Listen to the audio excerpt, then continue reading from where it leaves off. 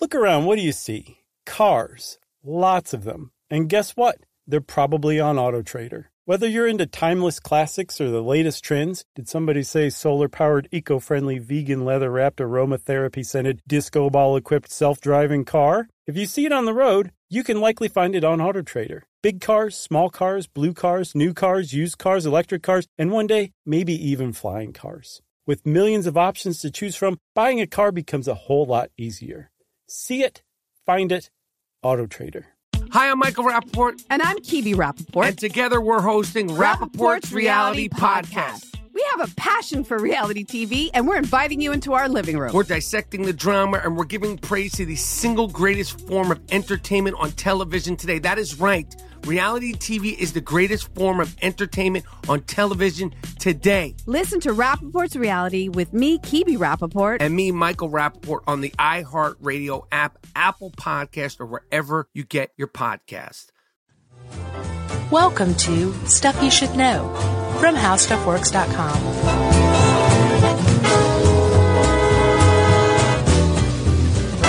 Hey, and welcome to the podcast. I'm Josh Clark. There's Charles W. Chuck Bryant, a.k.a. Siskel and Ebert. Save us the aisle seat. And Jerry's over there. I guess she's Jean Shalit. That's the Stuff You Should Know triumvirate. I don't know why that tickled me so much. Because Jean Shalit's so funny looking, I guess. Yeah. Jerry's not. I'm just picturing her with a big afro and a mustache and like a tweed jacket and bad opinions about movies. Jean Shalit had a look, for sure. Still, he's around, right? Oh, yeah, I think so. Yeah, R.I.P. both Siskel and Ebert. So sad. I know. Have you seen the Roger Ebert documentary? No, I've heard nothing but good things. Really, really good. Very touching. Yeah. What is it? Something life? Life, like mine. Life with me. Life on top. Life itself. Life with thumbs. Life itself. Life itself. Life with thumbs. It was really great, and I watched it made the mistake of watching it on a plane, and I was just like, my allergies are acting up. Oh yeah. Oh yeah, I was watering. Because of your allergies? No, because I was sad. I was crying. Do you want me to say it? Yeah. I was crying on a plane. I was confused there for a second. That's better than when I watch other movies that are on my laptop that are like, have like bad violence or nudity or something. I'm always just like, oh, and I kind of lower the laptop and it's like, I didn't realize this was in here. And the lady next to me is just like, ugh. You disgust me. Yeah. Cause I want to be sensitive to the people around me. I'm not one of those jerks just lives in my own bubble. It's like watching some sex scene on a plane. Ooh, you're like elbowing the lady. Check this out. Yeah. No, I hated it. I was so embarrassed. That happened to me a couple of times. I'm like, I needed to start going PG on movies. Yeah. You just looked at her like airplanes. Judd Apatow, huh? Am I right? He's unpredictable. Yeah. All right. So Chuck, this is your episode to shine, man. Is it? Yes. You're a movie guy too, though. I like movies, but I almost consciously don't let myself watch movies on a film aficionado level. Oh, right. You're just pure enjoyment. Yeah, I don't ever want to see the individual shots and just be like, oh, well, that could have been better or whatever. Yeah. And just miss the movie as a whole. Yeah, I fall somewhere in the middle of that. I try to let go, but like our video producer director Casey is pretty bad about that, and our buddy Scotty who shot our TV show, oh, he's the worst. Yeah. He's just, the camera work and that lighting in that scene. Yeah. Scott's awesome. Hey, Scott. Hey, Casey. They're all in here with us in spirit. And hey, this is the last show in this studio. Yeah. Last episode in the old office. Yep. The murder room. Couldn't feel more neutral about it. I actually feel less than neutral. Less than zero. It's weird. That was a good movie. Thank you. Great shots. Yeah. I say thank you as if I directed it. Right. I not only directed it, I also played Andrew McCarthy. Yeah, I'm ready to get the heck out of here, man. Can't wait to get in that new office. And it's gonna be good. Tiny little dedicated studio. Whole new world. All right. Let's do this. Okay, so Chuck, films, you've seen one or two of them in your time. Sure. Have you seen any of the ones in this list? I know you've seen a few of them, but have you seen like some of the early ones? I've seen, well, we'll just go piece by piece because I have not seen Battleship Potemkin. Okay. But I do love Mandy Patinkin. It's a little different Yes. in spelling, pronunciation, meaning, the whole thing. Uh-huh. But it's close, I guess. But we're talking, of course, about films that change filmmaking in some way or another. And the first one on the list is from 1925, Battleship Potemkin. That's hard for me to say. Which is not the first movie, by the way. The first screen movie was workers leaving the Lumiere factory, which is 47 seconds long and the most boring piece of celluloid anyone's ever put together. But it was the first. That's right. This was many years. That was a full 30 years before Battleship Potemkin. By the time 30 years had passed, like, we were doing like narratives and there was banning and all sorts of great stuff. Yeah. And Battleship Potemkin fell under both of those umbrellas. It was a narrative story. It was a silent movie. That's right. But it told a pretty clear story, and it was a bit of Russian propaganda as well. Yeah, it tells the story of a 1905 uprising in where there were Russian sailors. Basically, there was a mutiny aboard a ship, and then the bad guys, the Cossacks, came in looking for revenge. Yeah, 1905, that would have been rising up against tyranny. It would have been rising up against the Romanov monarchy, I guess. Nice. But it was made in 1925, so this is a time when, you know, Lenin and Trotsky and all those dudes were running around trying to do the great experiment. Yeah. And it turns out that the Battleship Potemkin was banned in some countries. Some countries are like, we don't want this Ruski propaganda. Right. But Russia itself later on banned it when Stalin came to power because he was a self-aware dictator. Oh, was that the deal? Yeah. Okay. He knew this could be a metaphor for rising up against my dictatorship. So I'm going to just ban this movie. Yeah. Even though it's Russian propaganda. Well, thematically, I need to bring the history, by the way. Thematically speaking, it was a landmark film because of the montage, most notably the Russian or Soviet theory of montage, which is basically that your impact is going to come from juxtaposition of shots and not necessarily a smooth sequence of shots. Right. And it should be rhythmic instead of necessarily being tied to the story. It was like a rhythmic series of shots. And this one is popular. It was the Odessa Steppe sequence as one of the 5 acts. And it is huge because it has been aped and mimicked and mocked and homaged probably more than, well, I don't know about more, but a lot of times in film history. Well, yeah, the montage, it's like a go-to editing technique, right? Oh, yeah, well, the montage in general, but specifically the Odessa Steppes. Oh, okay. There are 2 notable parts in that sequence. One is the, it's basically a big charge on these grand steps leading up to a building and a big battle. In Odessa. Odessa, Texas. And there's a part of it where there's the old baby carriage going down the steps, what's going to happen to the baby? And it sounds tired because we've seen that in The Untouchables. Yeah. Notably. I did not find it tiresome. Naked Gun, 33 1/3. Yeah. Everything is Illuminated, the great movie by Liev Schreiber. That was directly from the Odessa Steppe sequence in Battleship Potemkin. Nice. The baby carriage. Yeah. And the old shot in the eye through the glasses. Oh, cool. That comes from this movie too. They were the first ones to do it. Yeah. And you've seen that in Woody Allen's Love and Death and Bananas, and of course The Godfather. The great sequence where Mo Green's getting the massage and he looks up and puts on his glasses during a montage. Yeah, that's exactly That's like that whole the sequence. Assassination montage. Yeah, because there was an assassination on the steps as well. Oh, yeah, so that was definitely it was a double. Who was that? That was Francis Ford Coppola? Oh, yeah. He was clearly aware of Battleship Potemkin. Clearly. I was trying to think of other examples of montages, and the only thing I could come up with was the A-Team building something. But that counts as a montage, right? Yeah, yeah. It's like in some way related shots that are kind of put together that a little bit transcend like time and tell space. a story in itself. Yeah. Like Rocky training for a fight or something. That's another good one. A lot of times it's set to music. Mm-hmm. Yeah. I love that. That's the only one you can think of. Yeah. And the great movie Brazil too has the shot through the glasses bit, as I like to call it. So that's Battleship Potemkin. Doesn't one of the Nazis in Raiders of the Lost Ark get shot through the glasses? Maybe. That wouldn't surprise me. It's been oft homaged, Yep.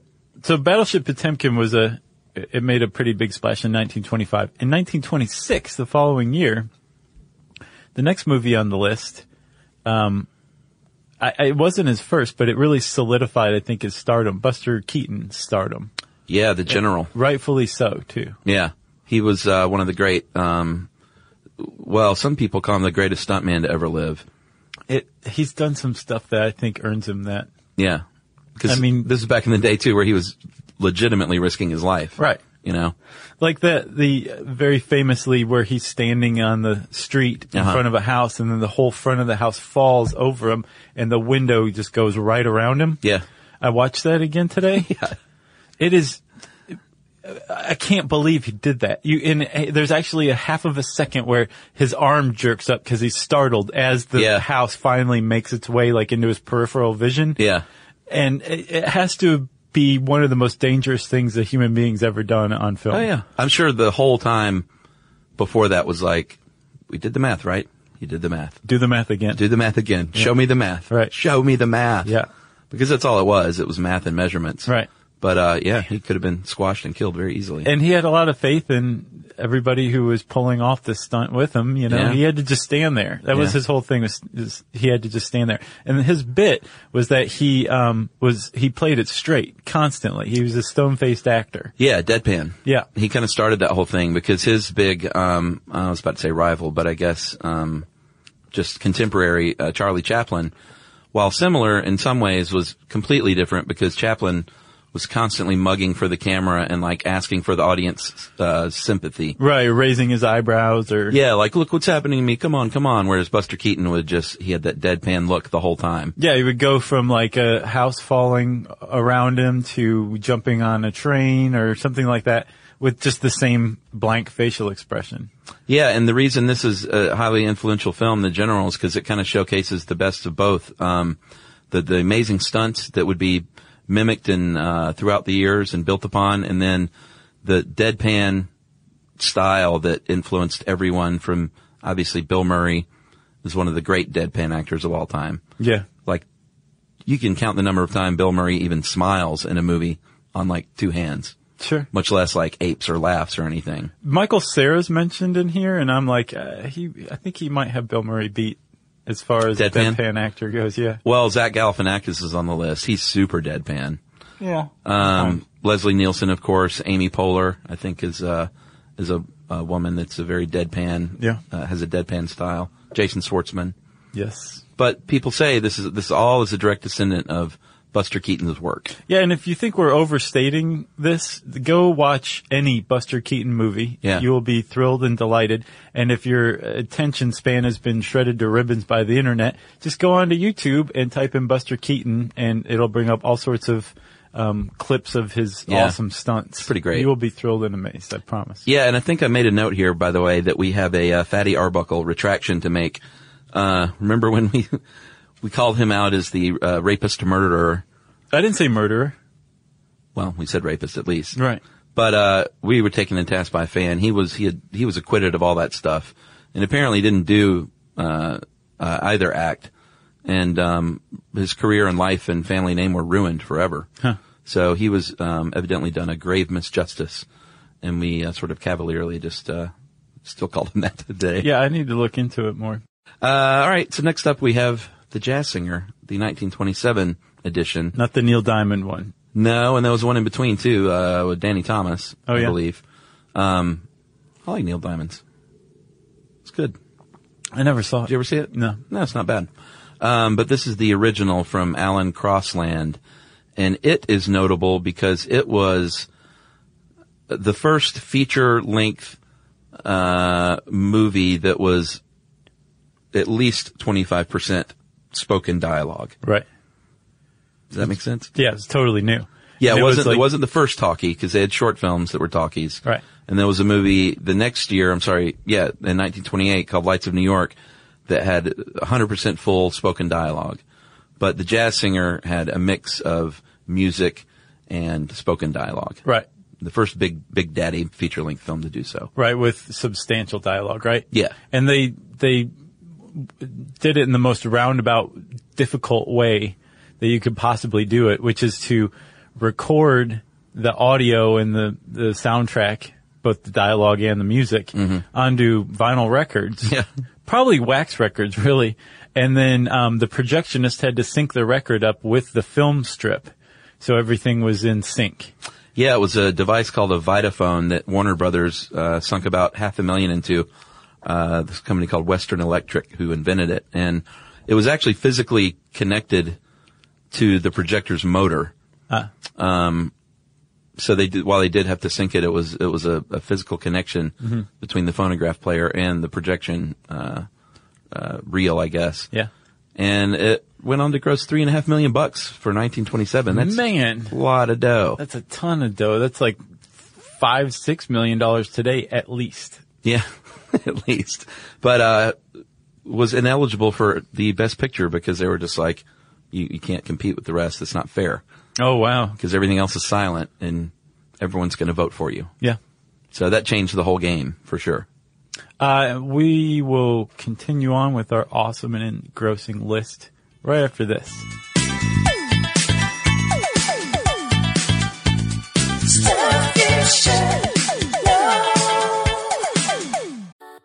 Something that makes me crazy is when people say, well, I had this career before, but it was a waste. And that's where the perspective shift comes, that it's not a waste, that everything you've done has built you to where you are now. This is She Pivots, the podcast where we explore the inspiring pivots women have made and dig deeper into the personal reasons behind them. Join me, Emily Tish Sussman, every Wednesday on She Pivots as I sit down with inspiring women like Misty Copeland, Brooke Shields, Vanessa Hudgens, and so many more. We dive into how these women made their pivot and their mindset shifts that happened as a result. It's a podcast about women, their stories, and how their pivot became their success.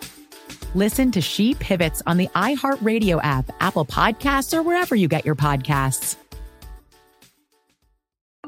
I'm Saleha Mohsen, and I've covered economic policy for years and reported on how it impacts people across the United States.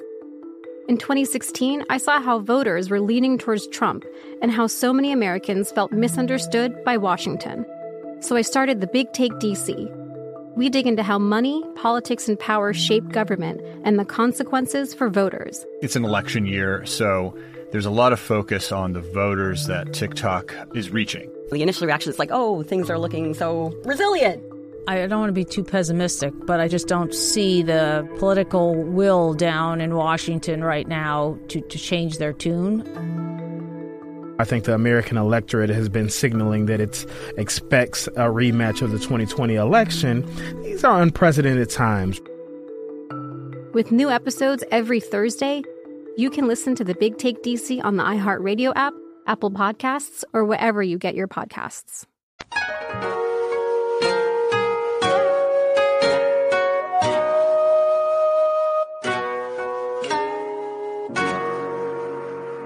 So, Chuck, if you'll notice, the first three movies in our list, the first three films that changed everything, happened in 1925, 26, and 27. Things were changing fast. They really were. I mean, like, by leaps and bounds. Sure. But you can also make the case that there was a lot of new ground to cover.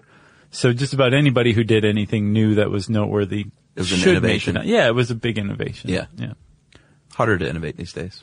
It is. And if you'll notice on the list, so the earliest ones were like technical editing innovations. Now, starting with Citizen Kane from 1941, we start to get into innovations in storytelling, which is a lot more nuanced than, doing your own stunts or using a montage or something. It's figuring out how to tell a story in a much less linear narrative fashion. Yeah. And Citizen Kane was one of the early ones to pioneer a non-linear narrative. Yeah, did you saw this? Yeah. Yeah, okay. I didn't see it till, it was probably about 15 years ago. Mm-hmm. But like way later than you would think I would have seen this. Yeah. As a big film buff. I saw it in college at in a film class. Yeah, sure. Yeah. If you sign up for a film class, you're going to study Citizen Kane. Exactly. Pretty much. And I finally found out what Rosebud was. Don't ruin it. I won't. But it is a landmark film in every way, and it has often been top of best films of all time lists for great reasons. One of which, like you said, the non-linear narrative was a really unique thing at the time. Although flashback wasn't brand new, it was the first time it had been this extensive and effective in the story. Yeah, because I mean, it's substantial enough that it really cuts up the flow. Oh yeah. You know, it's not like a quick flashback and they come back and the actor's like staring off into space to transition back into the present again. And, I mean, like it was all over the place. Yeah. You know? Some of the more concrete cinematic landmarks. One was using deep focus. Director of photography Greg Toland, legend, he had used deep focus before on a movie called Long Voyage Home, but it's all over the place in Citizen Kane. And that basically means if you see a shot where something very far away is in focus in the shot, basically where everything's in focus. Or the background and the foreground are in focus. So you can press pause and look around. Exactly. Like you're sticking your head into a box. Yeah, that's called deep focus. Yeah. And it was brand new, as far as Citizen Kane, goes, is how extensive it used it. Yeah. One of the other things was, off-center framing. It was a big, pretty common thing to just center whatever the main action was, either the character or the object. And, Citizen Kane had a lot of things where the main focus of the scene, the character maybe even off screen, which was really weird at the time. People didn't know what to think of it. Right. Expressionistic lighting. Back then, everything, they just lit it. They were like, make sure everything's well lit. Yeah. But wasn't Otto Preminger also like a big pioneer with that? Yeah, I think so. With, Dial M for Murder, or I think he directed that. Was that Hitchcock? I think that was Hitchcock. Was it? Okay, well, Otto Preminger directed stuff like that, though, right? He used moody lighting and shadows and stuff a lot. I probably messed that up. People are going to be... Dial M for Murder, I think it was Preminger. Okay. But Orson Welles, of course, I don't think we even mentioned that too, wrote, directed, starred, and produced, and I think he even edited Citizen Kane. Yeah, I just assumed everybody knew that, you know? Yeah. He came from the theater where you create a mood with lighting, only certain parts of the stage. So he brought that into the movies, and it was very evocative and set the mood well. And people are like, man, why are we lighting everything all bright all the time? Look at Citizen Kane. It really worked. Yeah. Couple of other things, one of which I know you will appreciate, sir, is that he pretty much invented the wipe. Oh, the star wipe? Not the star wipe. But it followed.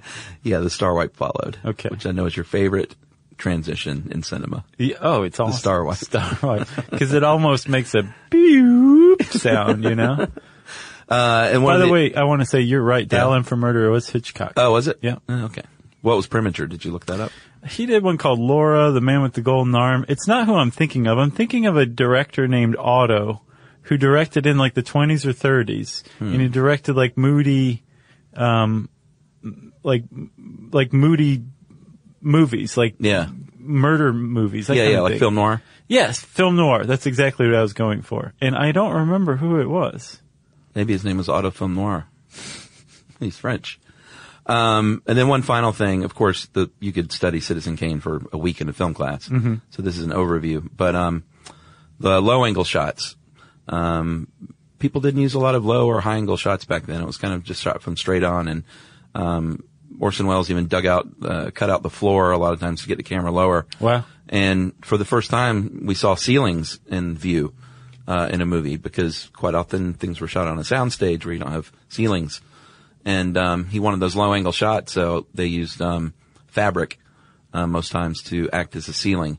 But very effective shots from below of Orson Welles as it wasn't exactly William Randolph Hearst, but it was an approximation of William Randolph Hearst. Right. So very effective low angle stuff that now, we take for granted all these things. Right. But there would be no Pulp Fiction in that nonlinear storytelling if there was no.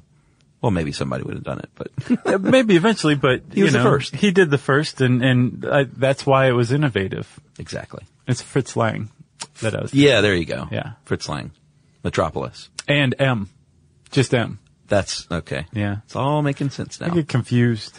Yeah, but you were right there. Fritz and Otto are not close. I mean, they're both German, but that's about it. Yeah, but you know the difference between M and dial M? Just a telephone. What's up next, Chuck? Breathless. One of my faves. So I am going to rely on you mostly for this one because I looked up what the French New Wave really did, what it accounted for. Yeah. And like all of the essays I found were they were dense. Yeah. And I didn't really understand. I understood that the French New Wave like changed everything. Yeah. And that a lot of the movies that I know and love today are the offspring of the French New Wave, but I still didn't get specifically what the French New Wave did. So you're going to rely on me to summarize this? Yeah. No pressure. No. Well, for me, the French New Wave basically ushered in an era of what now I think most people might associate with indie filmmaking. Okay. Like handheld camera work and what some people at the time considered amateurish camera work. Movies where maybe not a lot seemingly happens. You know, nothing grand happens, which was the case in Breathless. A lot of people didn't like it at the time because it was like, you know, not much happens. You know, the two leads in the movie, Jean-Paul Belmondo and Gene Seberg weren't really didn't express a whole lot of deep love, and there weren't these big moments of love and affection and these huge action sequences, and it was described as flat by a lot of people. And I think a lot of indie movies do that, just kind of show life as it happens. Yeah, so without Breathless, we wouldn't have Bottle Rocket. Maybe. Wes Anderson's definitely a big French New Wave guy. Yeah. For sure. But Godard, Jean-Luc Godard, who directed it, and Truffaut and some other French New Wave forefathers were film critics at first. Oh, yeah?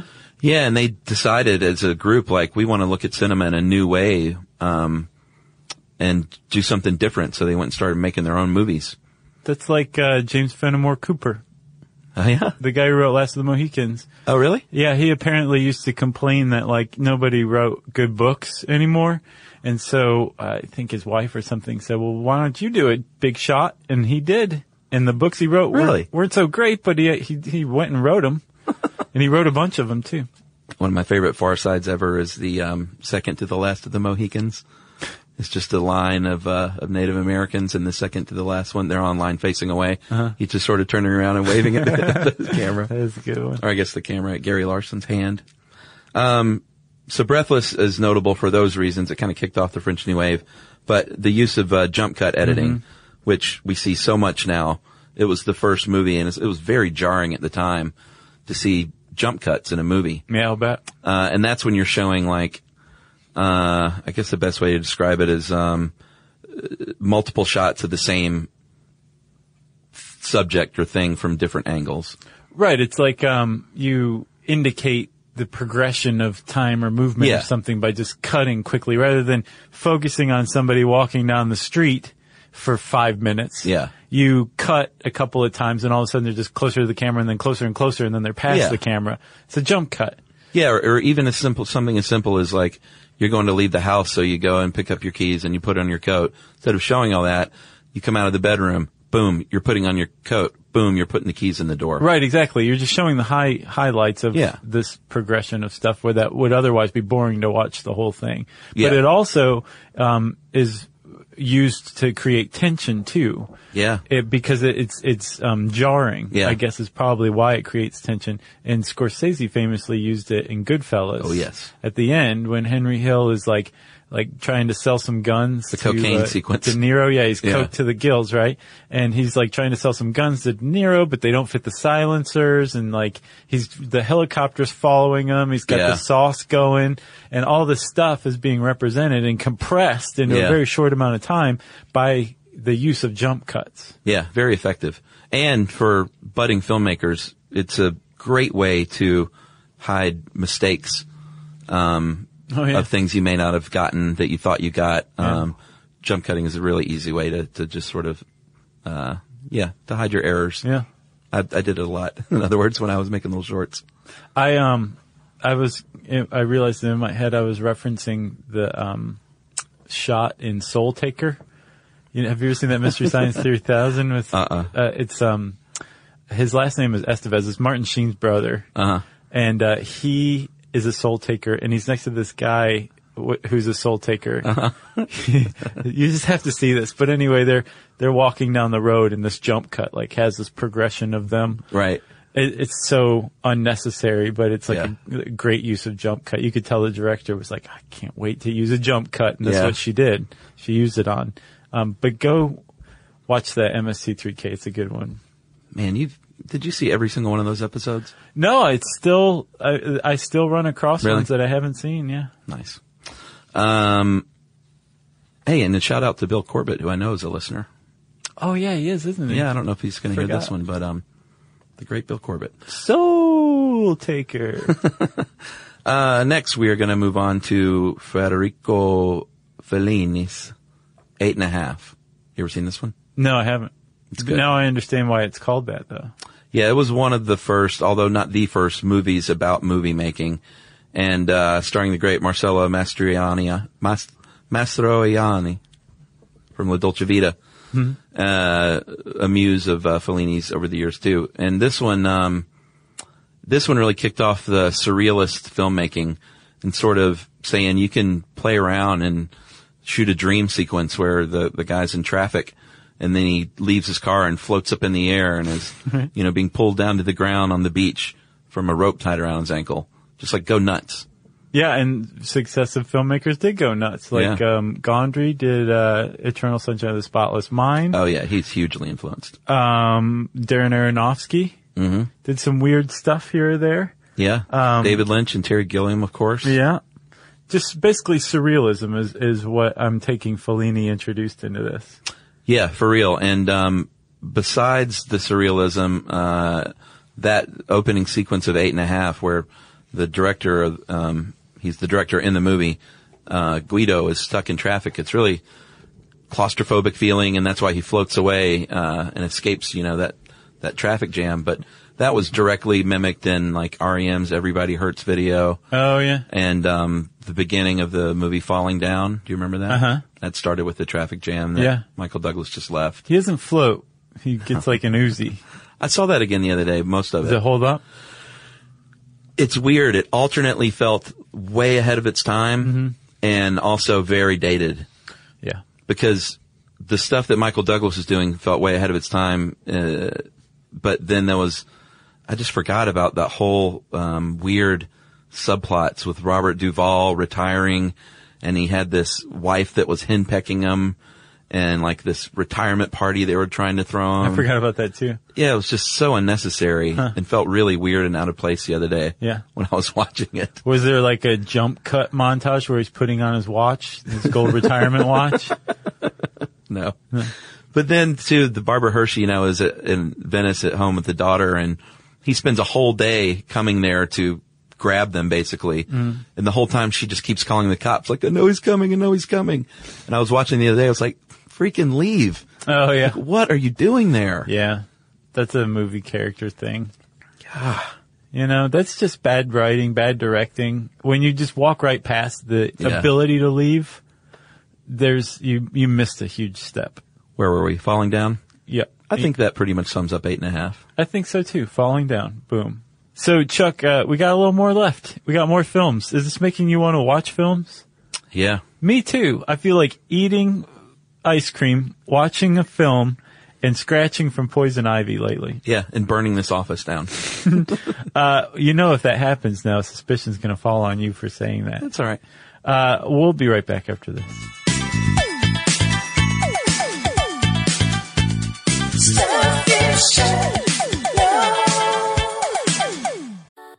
Something that makes me crazy is when people say, well, I had this career before, but it was a waste. And that's where the perspective shift comes, that it's not a waste, that everything you've done has built you to where you are now.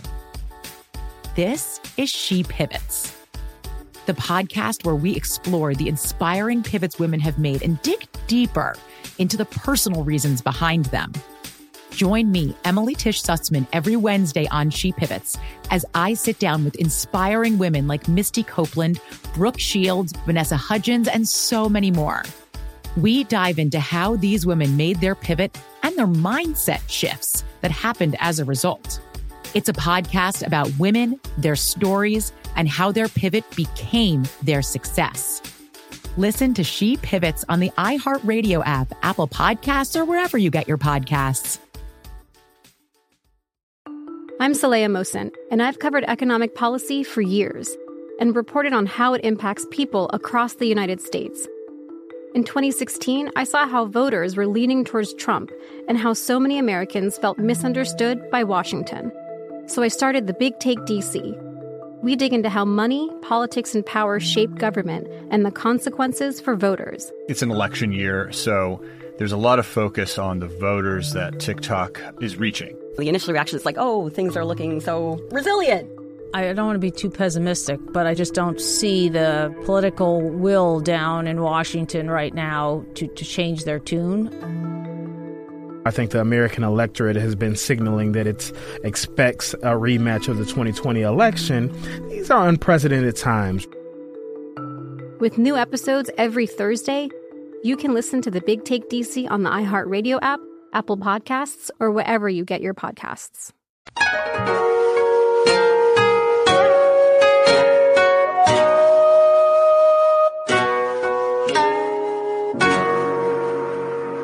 All right, so we're back with our awesome jingles, which, by the way, we have to thank John Begin. John Begin. Begin the begin. He even emailed with the pronunciation of his name, but he, the original guy who did our jingle, the first jingle ever, Rusty Matthias, or Matthias. Man, I'm not good with the pronunciation. Well, anyway, Rusty, whose band the Sheepdogs are on tour right now. Yeah. Just because his work was so original, we contacted him and said, hey, we got this other guy who's done like covers of your work. Can we use these? He's like, totally. Mash it up, brother. Yeah. And John's been making awesome like versions of it ever since. Yeah. They're both great and talented. Thanks to you both. And go check out, I think that, what'd you say? They're on tour, right? Yeah. The Sheepdogs. Yeah. Go check out the Sheepdogs. Yeah. In a town near you. Yeah. All right. Let's, finish with these two in reverse order. Okay. Toy Story was a big one. Hugely innovative. Big landmark film. Huge. Oh yeah. And again, it's one of those things where now almost everything about it seems pedestrian. Sure. Or what it did. Yeah. See, it's still a great movie, I'm sure. Oh yeah. But the innovations that it undertook just seem pedestrian. But at the time it was totally groundbreaking. Yeah. Game changer. It was the first CGI movie, all CGI movie ever. Yeah. That was enormous. Well, yeah, and I remember at the time seeing it and just being like, wow, this is the future of animated films. What's the best all CGI animated film you've ever seen visually? Well, I haven't seen a lot of them these days because Emily doesn't like those. Mm-hmm. So I probably wouldn't be the best person to ask. Holly from Stuff You Missed in History Class. Yeah. She'd probably be the one to ask.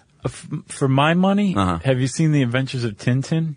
Oh, yeah. That was amazing. Mind blowing. Yeah, I saw that on your recommendation and really, really liked it. Yeah. The story was great. The action was great. The characters were great. But the CGI, the computer animation is, I think, possibly the best ever done.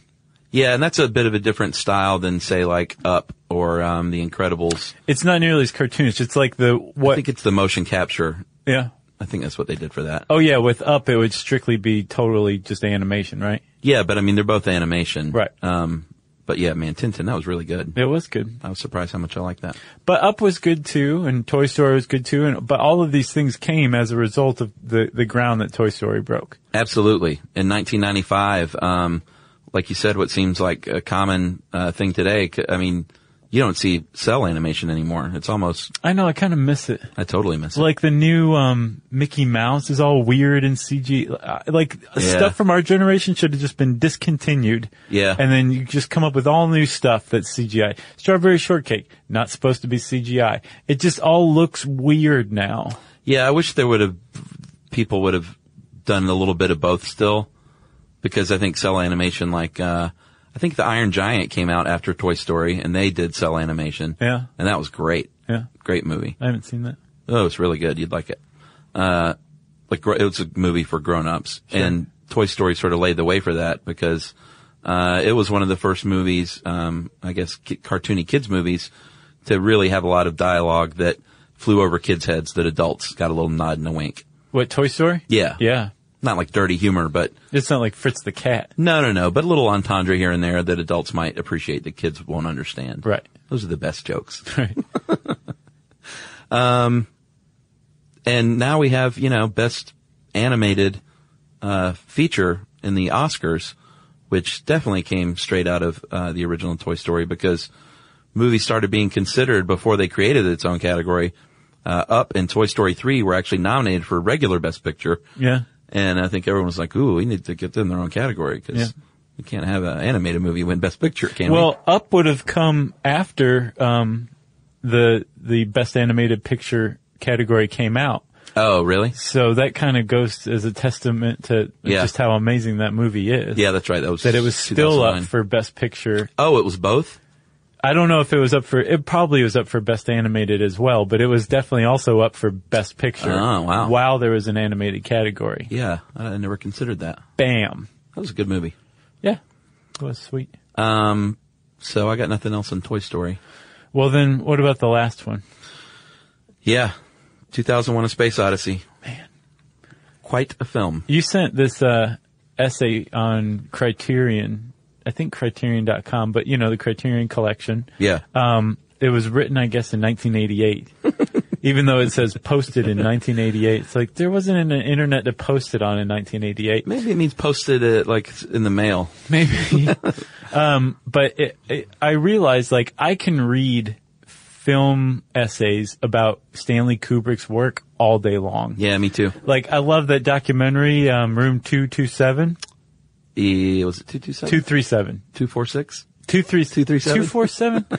You know the one about the Shining conspiracy theories. Yeah, the number of the room is amazing. I can't remember though. I read a bunch of articles, I think 237. I read a bunch of articles around the release of that documentary, which were basically film essays on The Shining. I read this one amazing one, from several years ago about Eyes Wide Shut. Oh, yeah, about how it's a masterpiece of sociology. I love that movie. Sociology. A lot of people hate that movie. Yeah. And then now this, 2001. I'm sure there's tons out there to consume, but I can just read that stuff all day long because that guy was so just amazingly detailed as a director. Yeah, I agree. I can read more about his work, critical essays on his work than any other director. Right. It's just unbelievable. It's almost like it's its own genre. It is. Kubrickian. Yeah. It's got a word named after it. Yeah. And well, it should. So 2001: A Space Odyssey, 1968, blew minds back then, blows minds today. One for its, just the amazing look and the technical achievement.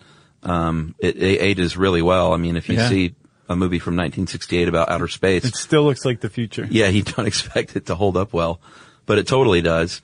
So much so that a lot of the, George Lucas and Ridley Scott were just like, it's done. Right. We might as well give up. Yeah, George Lucas, when Star Wars came out, said, Star Wars is technically comparable, but for my money, 2001 is by far the better movie. Yeah, everyone was sort of intimidated, I think, by how talented Kubrick was. Well, plus also, you have to take into account that he made this movie at a time when other sci-fi movies were just pure schlock. Oh, yeah. So not only to make the movie in this way, this visually amazing and amazing with an audio soundtrack and just totally innovative, it also took that mindset to just completely go in a different direction that everybody else has as well. Yeah, of course, I think about Ridley Scott saying that, and then he goes on to make Alien and Blade Runner after that, so, I mean, he held and up his end. Prometheus, man. Yeah. People don't like Prometheus. I don't care. It's a cool movie. No, I liked it too. I thought, okay, one flaw, the big flaw to me was, and I'm sure it's part of the subtext or the context or one of the texts, but, the engineer coming back to life or coming out of hibernation after however long and just immediately inflicting violence on these pea-brained humans who are showing him no threat whatsoever. Yeah. I just thought it was a little, it wasn't explained well enough, I think, for my taste. Yeah, I think I agree with you. But when I'm watching a Ridley Scott movie, I just assume if I'm missing something, he has an explanation for it. I'm just not catching it. Yeah, I know what you mean. I think I read some stuff about how it tied into the Alien canon and realized I need to go see it again with all this knowledge that I wasn't really thinking about. Yeah. And maybe I'd like it more. Yeah. But I haven't done that yet. So back to 2001. It was also notable for being bookended basically with 30 minutes of silence on both ends of the movie. The first 30 minutes and when I say silent, I mean no dialogue. Right. And the last 30 minutes have no dialogue. Yeah, the last line comes like a full 30 minutes before the end. Yeah, and over the 146 minutes, there are only 40 minutes of dialogue in the whole thing. And that's why when people compare something like Interstellar and call it Kubrickian, I just want to smash. Did you not like Interstellar? Not really. Oh, I liked it. I was super let down. Despite McConaughey doing Wooderson in the future, I still liked it. I even liked him in it. I liked a lot of the parts of it, but to me it's anti-Kubrickian because every 10 minutes they're explaining everything that's going on all over again. That was another thing. Just like Inception. Ellen Page's entire character was written in to explain what was going on every 10 minutes. Yeah, and I felt like Interstellar was the same way. It's like Christopher Nolan needs to just trust his audience a little bit like Kubrick did and say, figure it out or don't. Yeah, no, that's true. I'm not going to stop every 10 minutes just to explain everything. Yeah. Here's what's going on, remember? If you didn't get it right, here's what's going on again. Well, I think if they are labeling something like Interstellar as Kubrickian, right? One of the ways that you can interpret that is that he rooted his 2001 in science fact. Yeah. Right? So like the stuff that the astronauts are like dealing with and the things that are going on and the conditions of space, that was all factual. Whereas with Interstellar, same thing. They went to really great lengths to do what they could to make everything scientifically factual, aside from the fact that the idea that you could go into a black hole and then come back out or something like that. Sure. Drifting in space. That's not going to happen. But for the most part, Interstellar was scientifically accurate. So maybe that's what they meant when they called it Kubrickian. Because you're absolutely right. Like, they did explain a lot and went to great lengths to explain a lot. Whereas with 2001, you just watch it the first 5 times, like, what just happened? Yeah. And apparently Cary Grant had that same reaction as well. That was Rock Hudson. Rock Hudson, that's right. Yeah, the original screening that Roger Ebert was at in L.A., Rock Hudson just left and said, can somebody tell me what the hell that was about? Yeah, and it wasn't even over yet. Yeah. Yeah. Well, the reason it has science fact and not science fiction is because Kubrick and Arthur C. Clarke, who... Oh, yeah. It wasn't actually a book that was made into a movie. It was a book made after a movie. Yeah. And they collaborated on both. And, they went to Carl Sagan, of course, of Cosmos and said... He said, you're going to make billions and billions of dollars. That was pretty good. Was it? Yeah. That sounded a lot like him. They went to Carl Sagan and said, hey, we want to portray these extraterrestrials. Are they, maybe the Star Child is, or they turn Dave into the Star Child. Right. Are they humanoids? What are they going to look like? And Sagan was like, they were very unlikely to be humanoid. So Kubrick did the smart thing and was just like, well, we just won't show them. Right. At all. Instead of making a fool of myself, like Signs, and making some dumb looking alien. Oh, man. Man. Let me just not show the aliens. Very smart move. Yeah. Getting back to the story of 2001. Although, I think The Village is underrated. Yeah. I can stomach that one. What about, well, you like The Sixth Sense, right? Everybody liked The Sixth Sense. Sure. I guess that was it for him. I loved Unbreakable. Unbreakable. Yeah. That was one where, like, yeah, I think it was maybe even better the second time. Yeah. I still like that movie. But he also made that Lady in the Water movie and the one with Marky Mark, where the people were jumping off. Four Brothers. No. Three Kings. Is it the one in the elevator? No, he just produced that. Oh, I know what you're talking about. The one where people are like jumping off of buildings and stuff. Inexplicably. Yeah. That I didn't see that either. I couldn't get through 10 minutes of that movie. So, 2001, back to good movies, was, had a three-part structure, but not a conventional 3-act structure that you might be used to in movies, which is why it confounded people like Rock Hudson. The first, they called them movements. The first movement was the Dawn of Man sequence with the apes, with the monolith. Mm-hmm. He has that great part where he throws his little bone tool up in the air. Right. And then it morphs into, well, not morphs, but it, maybe it's a dissolve into the, spinning, in outer space. It's called a match cut. Yeah, match cut. And, of the rotation of what we now know was a nuclear warhead, because I read that little article, 20 Things You Didn't Know About 2001. Mm-hmm. I didn't know those were nuclear warheads necessarily in outer space. They made it a little more vague, and initially it was going to be more explicit, and they were going to explode it in outer space. Right. But he said, nah, that's a little too close to the ending of Strangelove. Yeah, so let's not do that. Yeah. Probably a good choice. Yeah, but as a result, some people have taken it to mean that like it was that match cut was supposed to show how far humans have come. Right. From using a bone to murder somebody to satellites in space.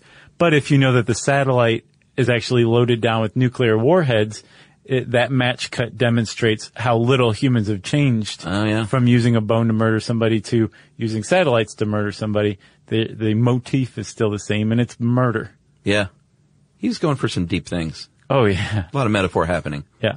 I mean, supposedly in every single shot, because he started out as a still photographer, right? Yeah, yeah. Supposedly every frame of a Kubrick movie, there is nothing that isn't unintentionally placed there by him. He did a lot of his own set decorating. Yeah, like the pencil holder on the desk in the office of the guy at the Shining Hotel. Right. Was where it's supposed to be. Right. And if if it has like the picture of a goat head inscribed on it, that means something. Right. It's not accidental. Yeah, although I will say Room 237, which I think may have been the point, is a little bit like, these people are crazy. Not like, oh man, I just see what they're saying and all this. Right.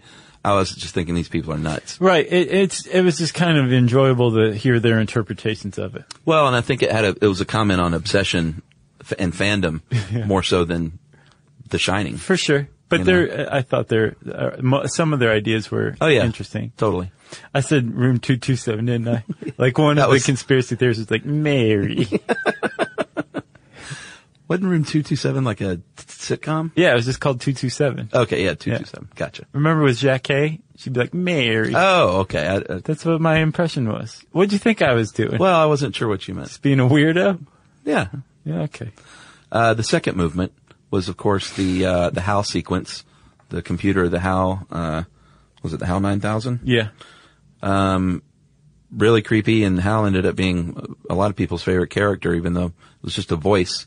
The supercomputer on the Discovery ship. Remember, he's like, what are you doing, Dave? It's so creepy. I had the Mad Magazine spoof of 2001 when I was a kid. It was great. Yeah.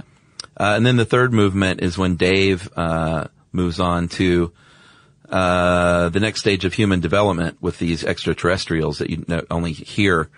And basically, it's when it comes full circle. The third movement. And the third movement is the one that has it's really just the second movement that has dialogue. Yeah. Yeah. Some of the alternate titles for 2001, Journey Beyond the Stars. Terrible. Universe, not bad. Yeah, okay. Tunnel to the Stars. Not so great. Planetfall. That sounds bad. Sounds like a James Bond movie. And then How the Solar System Was Won, as a play on How the West Was Won. Yeah, which movie geeks would find that appealing, but everybody else would say that's dumb. You ruined everything. Yeah, and Kubrick was, this is the last thing I have. He was so obsessive with protecting his material that he allegedly, I think he did, have all the sets and props and miniatures destroyed after he shot it so they would never be reused, which was a common thing at the time. Yeah. Like, hey, we're doing a space movie. Go get that space ring from Stanley's set. Yeah. Let's reuse it for Planetfall. He also destroyed all of the footage that didn't make it into the original theatrical release. Yeah. Destroyed. It's gone. Yeah, so they wouldn't one day after his death recut it, which they invariably probably would have done. Yep. He's a smart man. Yeah, we should just do a podcast on Kubrick. Okay. He was... I'm down for that challenge. A B.A. dude. Yes. One of my heroes. Yeah. Cinematically. You got anything else? I got nothing else. If you want to know more about movies, if you like this one, you would probably also love our exploitation episode. Ooh, yeah. Exploitation movie that episode. Was a fun one. What else have we talked about movies in? Cannonball Run. Oh, yeah. that had a lot to do with the movie. Yeah, our James Bond episode. Yeah. Yeah, we've had a few of these, and people always respond to these. They're like, you guys should have a spin-off show. Yeah, do an all-movie podcast. Sure. Maybe one day. Maybe. Remember, if you're looking for any of these, press Control F or Apple F in your web browser and search that way on our podcast archive page. You can also search for this article on How Stuff Works by typing movies in and seeing what comes up. And since I said How Stuff Works, it's time for listener mail. I'm going to call this Mike DuPont really clear something up for us on Scientific Method. Okay. Hey guys, it was a great, well, actually he doesn't say it was great. I think I just made that up. Hey guys, your Scientific Method podcast has a consistent misuse of what a scientific law is in relation to the working of the scientific method. It appears that you believe that a law, e.g. Newton's law of gravity, is held in higher esteem than theory, and that eventually a theory matures into a law. I think I probably did think that because of politics. Right. You know? Yeah. How a bill becomes a law. Right, exactly. He says, when in fact theory is considerably more robust than a law. A law is a mathematical model that describes observed behavior, does not answer the why. Right. Theory does answer why something happens. Did we not say that? I thought we did. Well, like, I knew that. I remember finding that out from the research. I just can't believe it didn't come out of my mouth. He claims we did not. And I feel like I'm learning this, so I definitely did not. Okay, go ahead. But you may have. For example, Newton's law of gravitational attraction describes the action of two bodies that can be used for pretty much everything. It is perfect for describing what happens, but it cannot tell you why the two items are attracted or drill down to the underlying mechanism. Yeah, law is like much more succinct. It just is what it is. Nor is the law even universal and could not be used to explain the perihelion precession of Mercury's orbit. Burn. In comparison, Einstein's theory of general relativity was eventually used to solve the Mercury issue. Oh yeah, the Mercury issue. And the Standard Model, along with the recent discovery of the Higgs boson by CERN, can answer the why do these two masses attracted to each other question. I think what you mean is why are these two masses attracted to one another? Mike? It's pretty teleological. Theory is considerably more developed and richer than a scientific law, which is more of a tool that is applicable to a wide range of applications. Keep up the good work. That is Mike DuPont. Thanks, Mike. Thanks for that. Of the Valley Forge DuPonts? I think so. Huh. Have you seen Foxcatcher? Oh, no. I've heard it's good. Is it good? No. Oh, really? I don't think so, no. I've heard it's kind of slow. It's beyond slow. Really? Oh, yeah. I can understand why the Academy loved it, or sure. A lot of people, I'm sure, do like it. I was not a fan of Foxcatcher. I think people generally seeing like a turn by an actor like Steve Carell doing something really different, they're knocked out by that. No. I still can't believe you didn't like Birdman. No. Spoiler alert for people who have not seen Birdman. The following conversation is full of spoilers. Yes. What didn't you like about it? So I thought Michael Keaton was good. Okay. Who plays his daughter? Emily Blunt? Is that who that is? Emma Stone. Emma Stone. Excellent. Okay. Ed Norton, even pretty good. Okay. So the acting was fine. Who is Naomi Watts was in it? Yeah. She did great. Okay, so yes, the acting was fine. Sure. I thought the acting was fine. I thought the photography was amazing. Yeah, the whole seemingly one-take thing kind of knocked you out, probably. I didn't even pick up on that, but yes, yeah. It did. It was more for me, the juxtaposition of the story, which was pretty boring and realistic in everyday life. Even though it was about a Broadway production, it was still about the everyday life of it. Sure. Against the surrealism that's like threaded and embedded in throughout the whole movie, I didn't like that. Okay. It was like choose one or the other, man. Gotcha. It irked me. And And then just so that one part with the critic where Michael Keaton tells off the critic, I thought Michael Keaton did a wonderful job. Yeah. But just the whole point that it was in there of like the director, using Michael Keaton's character to tell off all the critics he's ever wanted to tell off in his movie. Yeah. I just thought it was pretentious. Yeah. And I thought it was kind of clumsy in that sense too. Right. And it was enough that it tainted it. Yeah. Then the ending, I did not like the ending at all. Yeah. At all. That'll ruin a good movie. Because it was it completely went contrary to all the other stuff that he went out of his way to point out was fake or fraudulent or not real. Yeah. And then all of a sudden it is? What? Yeah.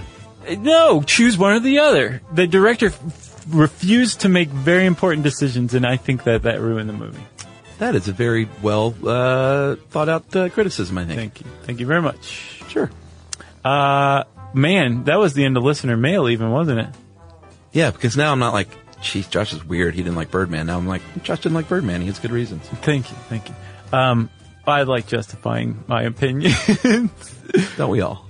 So if you want to get in touch with Chuck and I, or Jerry, who I apparently just spoiled Birdman for, you can contact us via Twitter at SYSK Podcast. You can join us on Facebook.com/Stuff You Should Know. You can send us an email to StuffPodcast@HowStuffWorks.com. And as always, join us at our home on the web, StuffYouShouldKnow.com.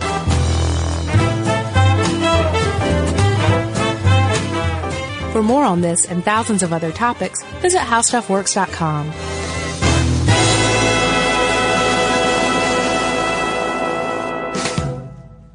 Hey, if you haven't heard of Visible, well, now you have. They're the wireless carrier that's making wireless visible. It's in the name. Switch to Visible, the wireless company that makes wireless visible. Get a one-line plan with unlimited 5G data powered by Verizon as low as $25 a month, every month, taxes and fees included. Use promo code STUFF20 to receive $20 off your first month for listening to this podcast. Switch now at Visible.com. For data management practices and additional terms, visit Visible.com. The Visible monthly rate is $25 per month. Hi, I'm Michael Rappaport. And I'm Kibi Rappaport. And together we're hosting Rappaport's Reality Podcast. We have a passion for reality TV, and we're inviting you into our living room. We're dissecting the drama, and we're giving praise to the single greatest form of entertainment on television today. That is right. Reality TV is the greatest form of entertainment on television today. Listen to Rappaport's Reality with me, Kibi Rappaport. And me, Michael Rappaport, on the iHeartRadio app, Apple Podcast, or wherever you get your podcast.